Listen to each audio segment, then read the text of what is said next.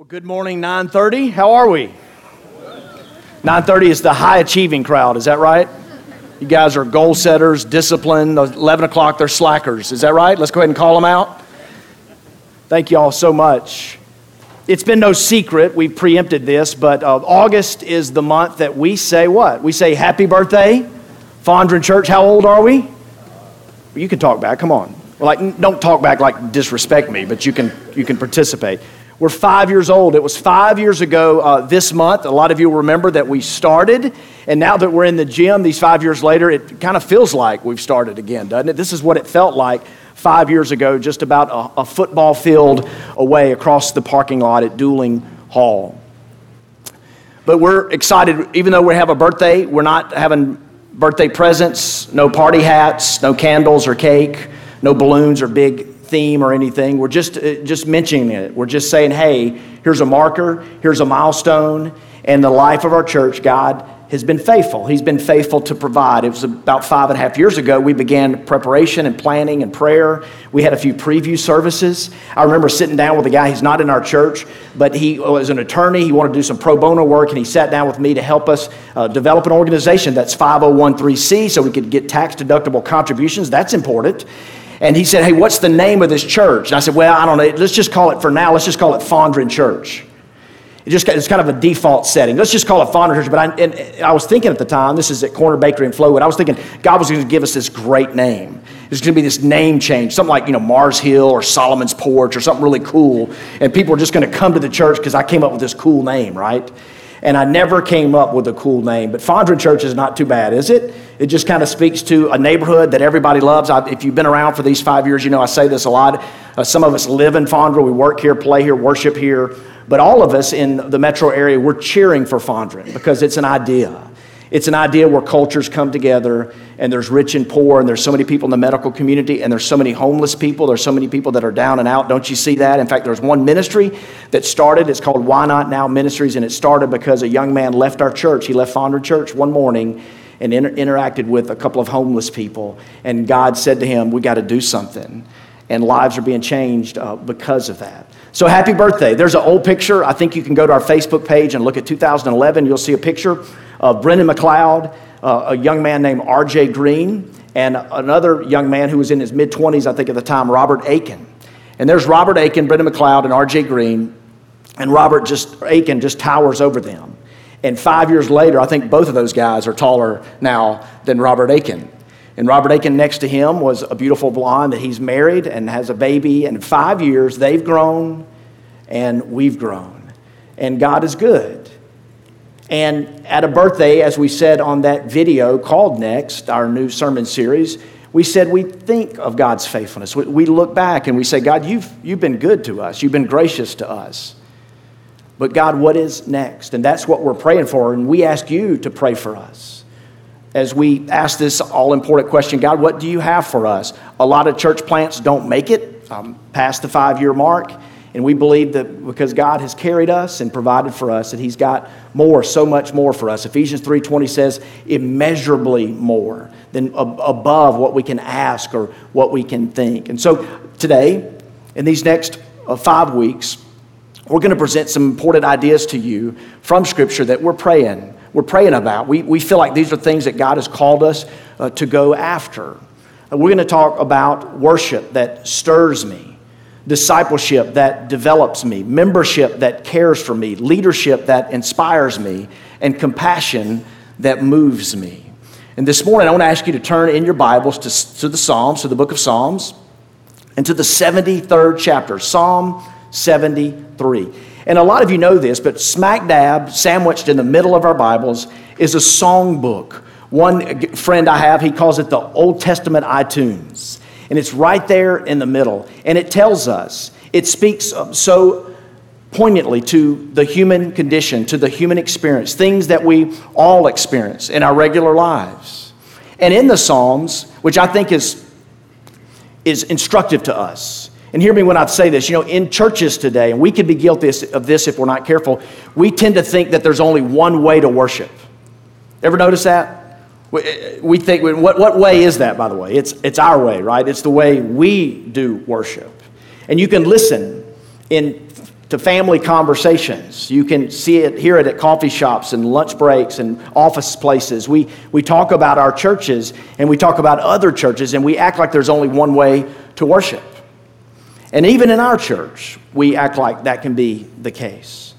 And I'll tell you a little bit more in a minute, but we're exploring ways to be more creative, to do some things different. You'll hear from different teachers in the days ahead. We're going to flip the order of worship. We're going to try things to be creative, to get past your defenses, to do things so that we can truly be stirred in our worship. But what's interesting about the Psalms is that there is discrepancy in the Psalms. There's subject discrepancy. There are Psalms, as some of you know, there are Psalms about God's creative genius. Psalm 19, he walked out into the starry host and looked above and said, "What the heavens declare the glory of God. The stars in the night sky, they pour forth speech." There's subjects in the Psalms about God, our Creator.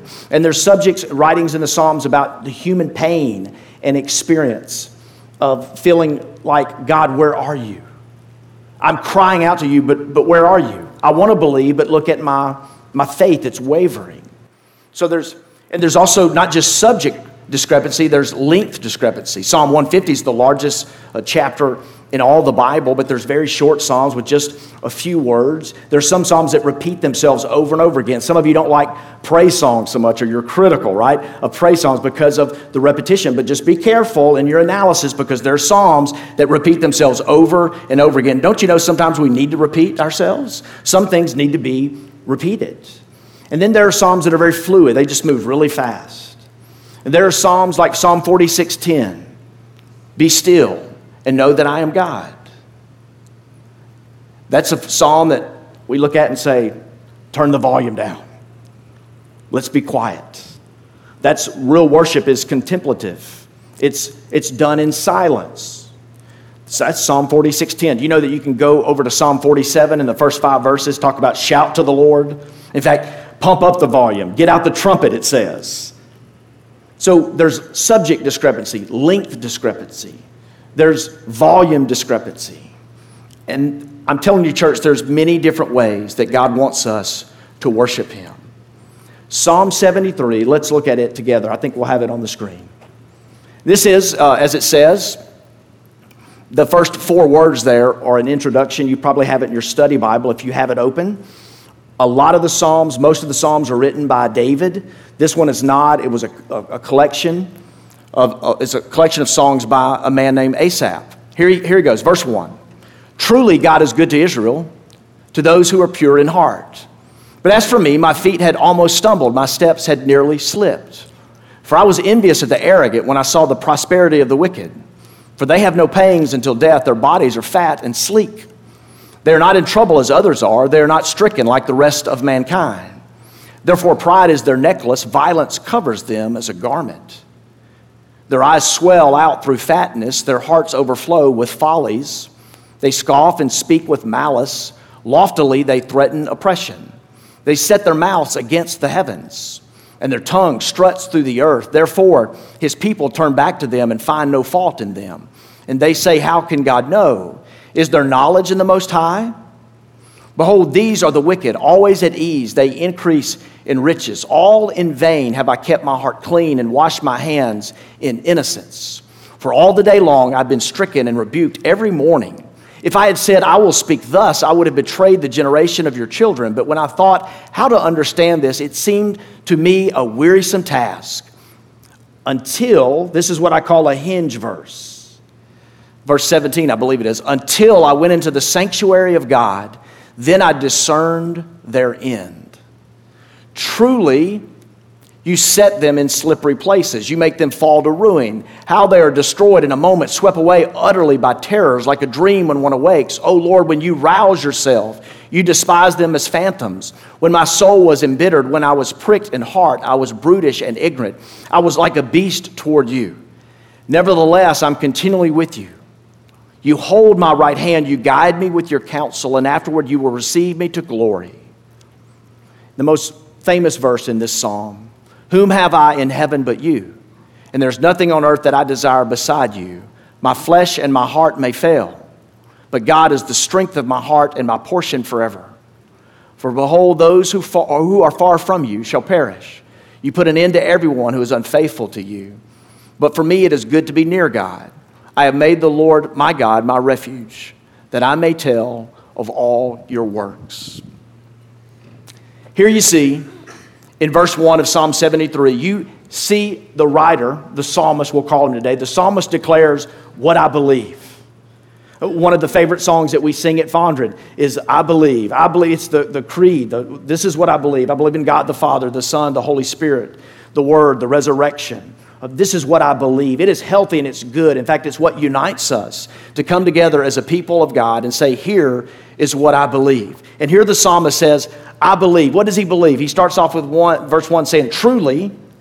That's a funny word if you consider verse 2 and where he goes. But truly, he says what? I believe God is good to Israel and to those who are pure in heart. That's what I believe. Verse 1, what I believe. Verse 2, how I feel. But my feet almost stumbled. My steps nearly slipped. There's a gap, there's a gulf, there's a chasm, there's a divide between what he believes and what he feels. You ever felt that way? Man, God is good. But wait a second. Man, I'm on the edge. My feet, my steps, stumbling, slipping, I don't know. And you'll see between this declaration of belief and this expression of how he feels, you'll see doubt come. And this doubt is caused by what? Look down if you have an open Bible. Doubt is caused by what? In a word, it's caused by envy.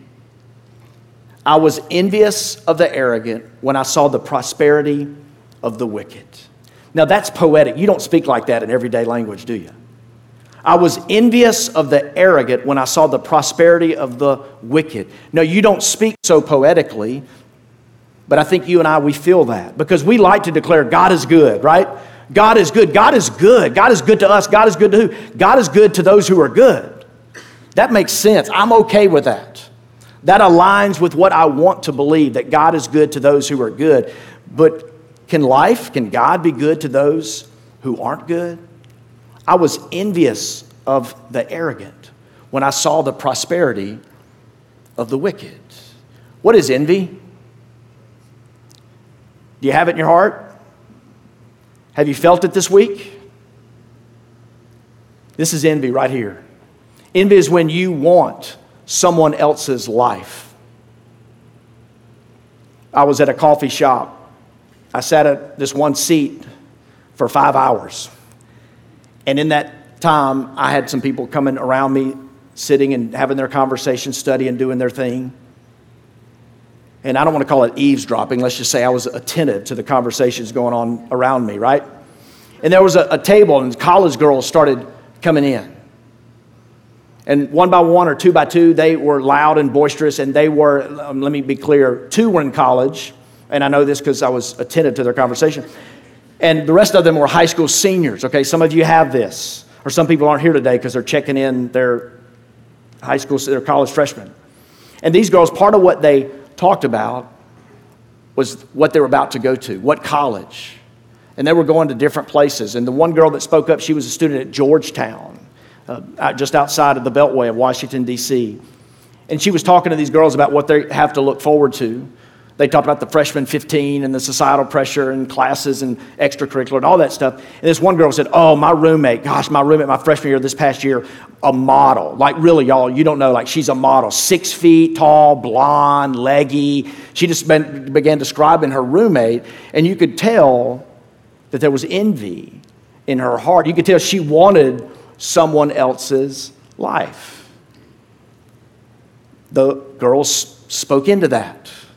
Because sometimes envy can be spotted. Sometimes envy can be called out. When we want someone's looks, when we want someone's personality, when we want what someone else has, that's envy. And it is so corroding, so corruptive in our life. But let's call envy for what it really is. Envy is what? It's doubt. Doubt that God is with you and that He is for you. Here's what one writer said about envy and 2 other vices. Negative emotions, and let me tell you, I'm a pastor. Those first 2 words, I deal with them. Negative emotions. I'm learning how deceitful my heart is, how prone it is to sin, but I've got to take it to the Lord. You do too. Negative emotions like loneliness, here's our word, envy, what Psalm 73 tells us about. Loneliness, envy, and guilt have an important role to play in a happy life. They're big, flashing signs that something needs to change. When you sit there and you want to be the model, or you want to look or have what somebody else looks like or has, that's a big, flashing sign. And it's a warning sign. And I'm not an ASE certified automotive technician, but I know people who know cars say when a light comes on, you need to check it out. And envy, guys, it can be a light. It can be a light that comes on to say, I need to take this. I need to take it deeper before the Lord. How does the psalmist express envy here? He seems to say that everything that they do, the wicked, I was envious of the arrogant as I saw the prosperity of the wicked. He began to talk about the wicked, and he says, it seems like everything they do, it comes out good. Every time they roll the dice, it turns out sevens, or whatever dice is supposed to turn out when you roll them. I wouldn't know, I'm a preacher. But it just seems like everything is going well for them. In verses 6 through 9, you'll see some poetic expressions that indicate that the wicked, they are smug and they are arrogant. One of the things it says is they wear their pride like a necklace. In other words, bling, bling, they're showing it off. They're show-offs. And not only that, verse 10 indicates that people stop and they listen to them. People are following them. Listen, we would say today they're role models. Now, parents, you can feel me when I say this, right? It's been a tough time to parent, especially teenagers, when your teenagers are watching and listening and following people that aren't following after God, that are going after very evil things, but people are lining up to listen to them. And that's troubling, isn't it? We want to say God is good. God is good to good people, but when good things happen to bad people, that's very troubling. And now they're mocking God. They're openly mocking God. They're wearing their pride as a necklace. They're show-offs, but now they're even role models. Other people are following their ways. The psalmist gets to a point that we all get to in life, and we just begin to think about, you ever do this? You think about something so long and so hard it just gets wearisome. And you think, if I think about this a little more, maybe if I journal, if I write it, if I process it, just think on it, I'll get some insight. But the longer he thinks, the more wearisome it just seems to be. And to me, the most vulnerable point in this passage, I want you to hear this morning. The most vulnerable point, I think, is when he gets to this place, I believe in verse 13. And in essence, he's saying, I've been doing what's right. I've been living the good life. There's innocence in me. Look at the pain. Look at the problems. Look at the frustration. And I think as we read this, it behooves us to stop and say, why do you serve God? Why do we follow after him? Scripture says we love because he first loved us. But as you begin to love and follow him, are you doing it for the easy life? Are you willing to wait in order to be blessed? He struggles here. He's struggling badly.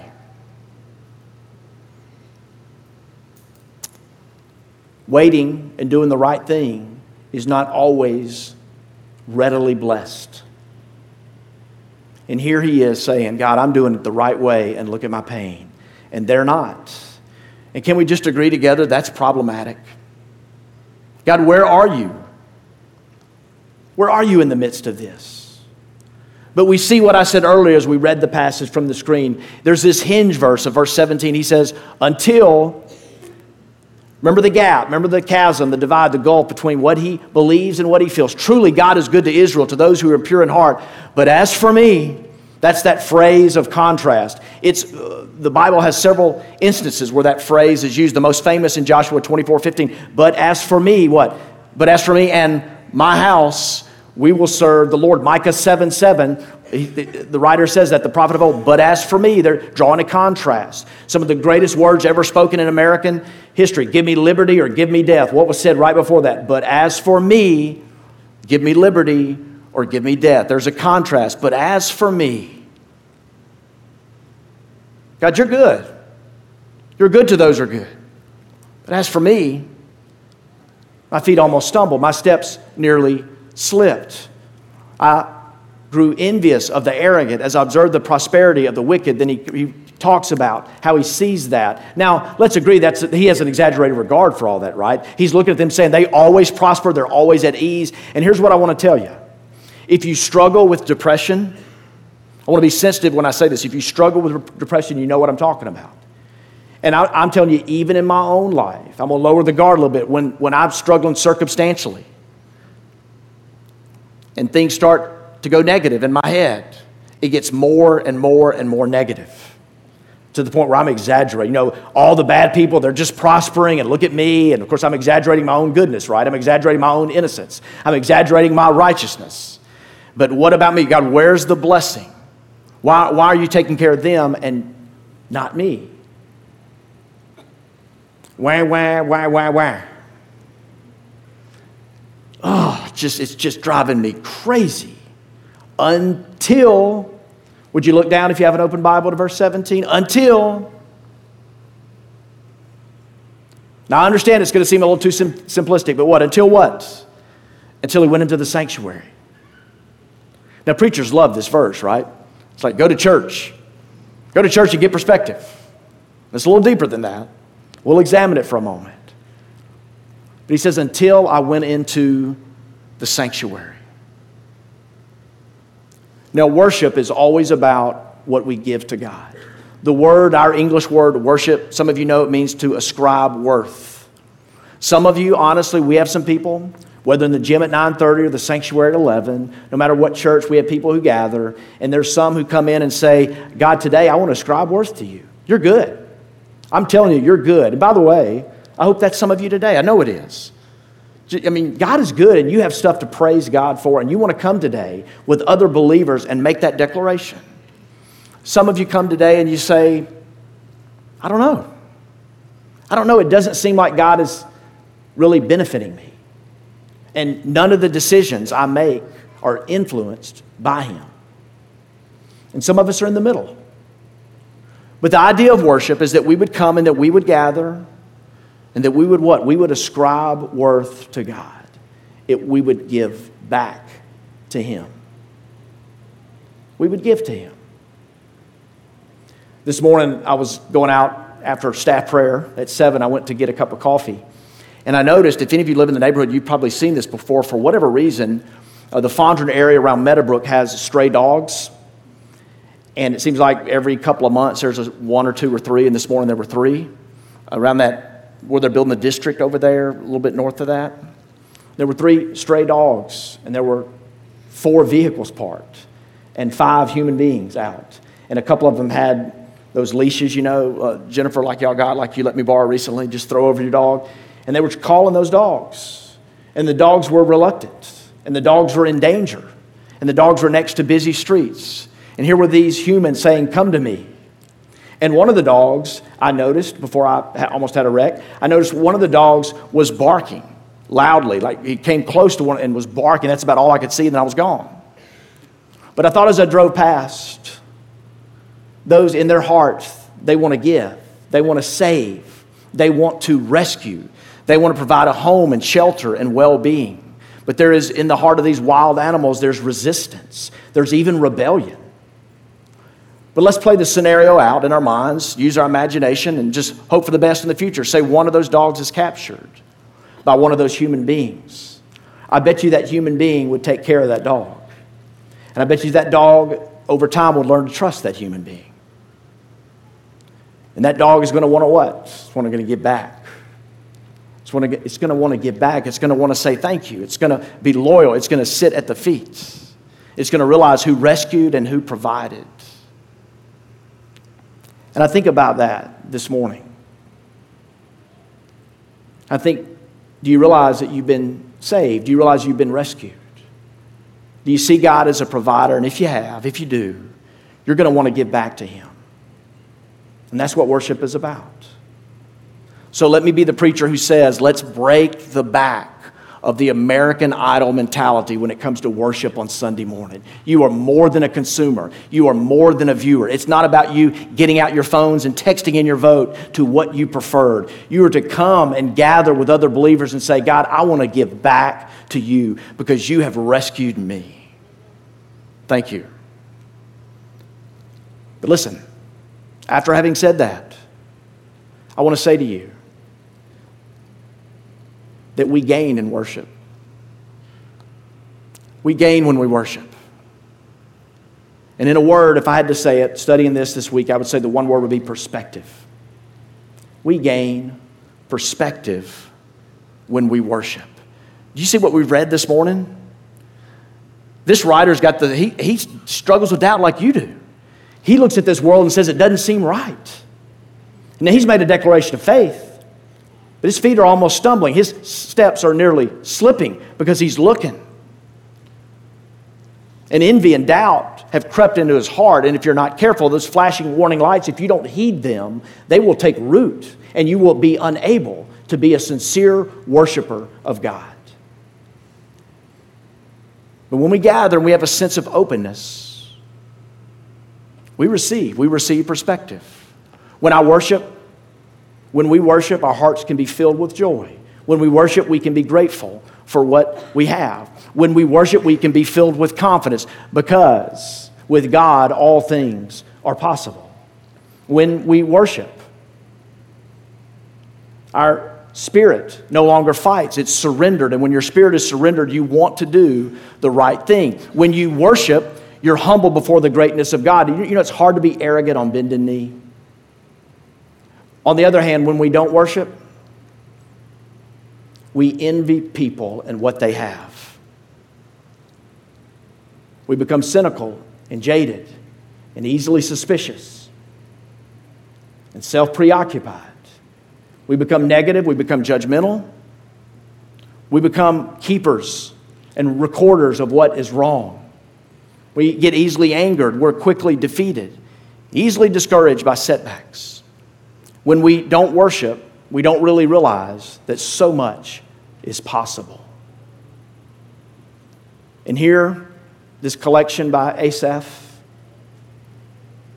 he says, when I came into the sanctuary, I gained perspective. Things changed for me. And it makes me wonder what can change for us. I don't want you to miss this. What perspective did he get? If you read it later, you'll see that he got perspective. I would call it perspective on winning because it's out of kilter.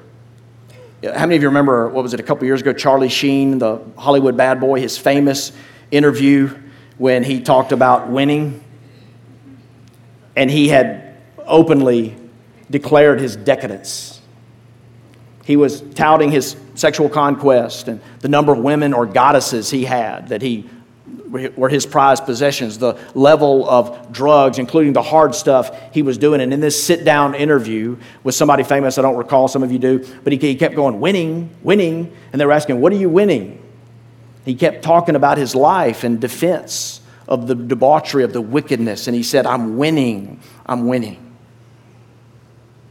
You can think back a few months ago to Steve Harvey and Miss Universe.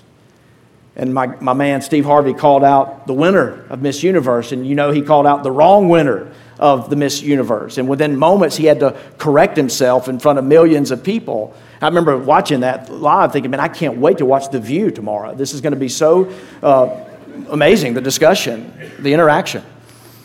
But he takes that crown from the winner to give to the real winner. Now let me ask you, who's winning? In essence, the psalmist is saying sometimes the people we think are winning really aren't winning. Even the people whose pride is their necklace, who say, look at my winnings, they're not really winning. Parents, I hope you know this as you parent, especially your teenagers.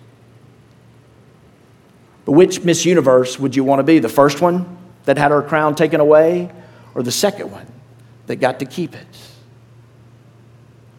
And the perspective that the psalmist gives us on winning is a long haul perspective. Now, it seems sudden. He goes into the sanctuary, probably gathered with other people like you're doing today, probably began to sing and says, here's the perspective that God gave me.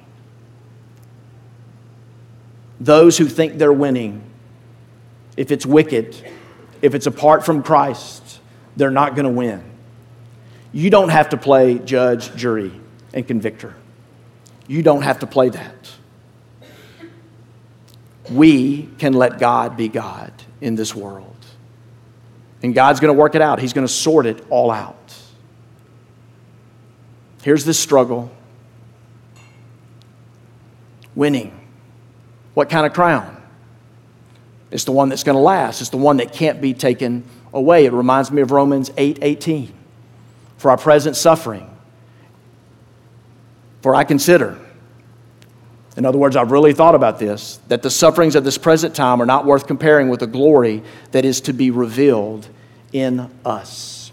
John Wesley, great preacher of old, the founder of the Methodist Church, he gives the illustration. I'm going to alter it a little bit, but he gives the illustration. He says, pretend that you have a great uncle and you didn't even know him. He didn't know you, but he died and he left you millions upon millions of dollars. And all you have to do is be summoned to the bank to collect your millions upon millions of dollars. And on your way driving to the bank, your clunker car breaks down. Now, what's going to happen to you in that scenario? You're not going to get out of your clunker car and shake your fist at God and shout obscenities and have envy by all the people driving their nice cars past you, are you? What are you going to do? You're going to skip Toulouse. You're just a mile from the bank. You're going to skip Toulouse to the bank, and you're going to collect what's waiting for you. In this world, there are, as John Newton writes about in one of the most famous songs of all time, there are hardships, dangers, toils, hardships, snares. Because we're not home yet. Because we haven't collected what God has for us. I was out of town all week, and I got home Friday night late, technically Saturday morning at 1 a.m., and I had a wedding rehearsal at 8 a.m. on Saturday morning. The wedding was last night. And as I went out to the reservoir at 8 a.m., I was on time, not bushy-eyed or bright-eyed or bushy-tailed, whatever it is. I was there, and I gathered and I met with this family in the corner right before we started. The wedding was last night. And the reason this family asked me to do this wedding was because 10 years ago, I did a funeral for them. And I was yesterday marrying the big brother. But 10 years ago, we did the funeral of the 11-year-old son who died in his sleep. And we gathered, and they have since moved to Arkansas, most of them. Cody, the big brother that we married, is 6'8". But I remember the day when I pastored in the res and I got that call and went to that house and walked out with that ambulance.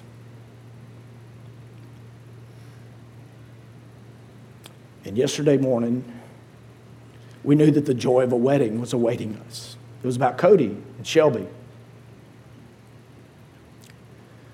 But me and those parents, we were in a corner. And they started it, but we just cried. I didn't want to. I don't want to now. And I want it at the 11 o'clock. Flushing it out of my system. I hadn't done this a while if you think I'm weak. But I think of this family and the hardship and the toil and the snare. And I'm thankful for a God that sustains.